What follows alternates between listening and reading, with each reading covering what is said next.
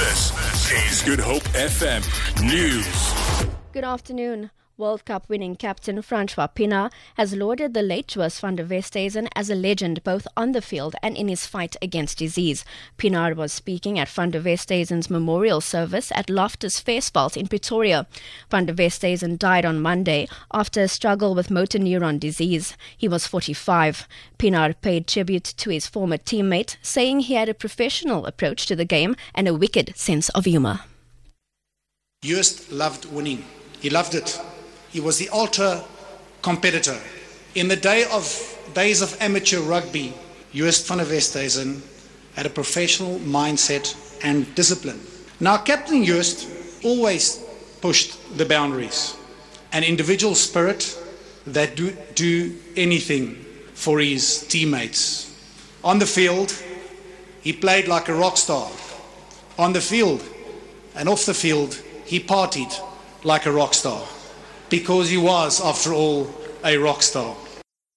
The Centre for the Study of Violence and Reconciliation has warned that the normalization of violence in Parliament will have long-term repercussions for South Africans trying to break the cycle of violence in the country.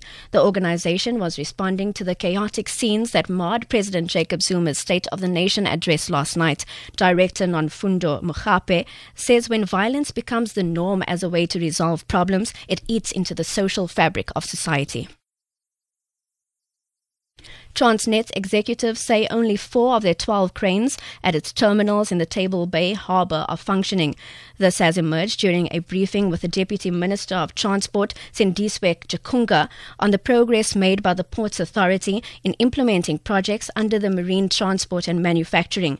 MTM is one of the 6 focus areas of Operations Pakisa, which is a government initiative launched in 2014 to unlock the potential of South Africa's oceans economy.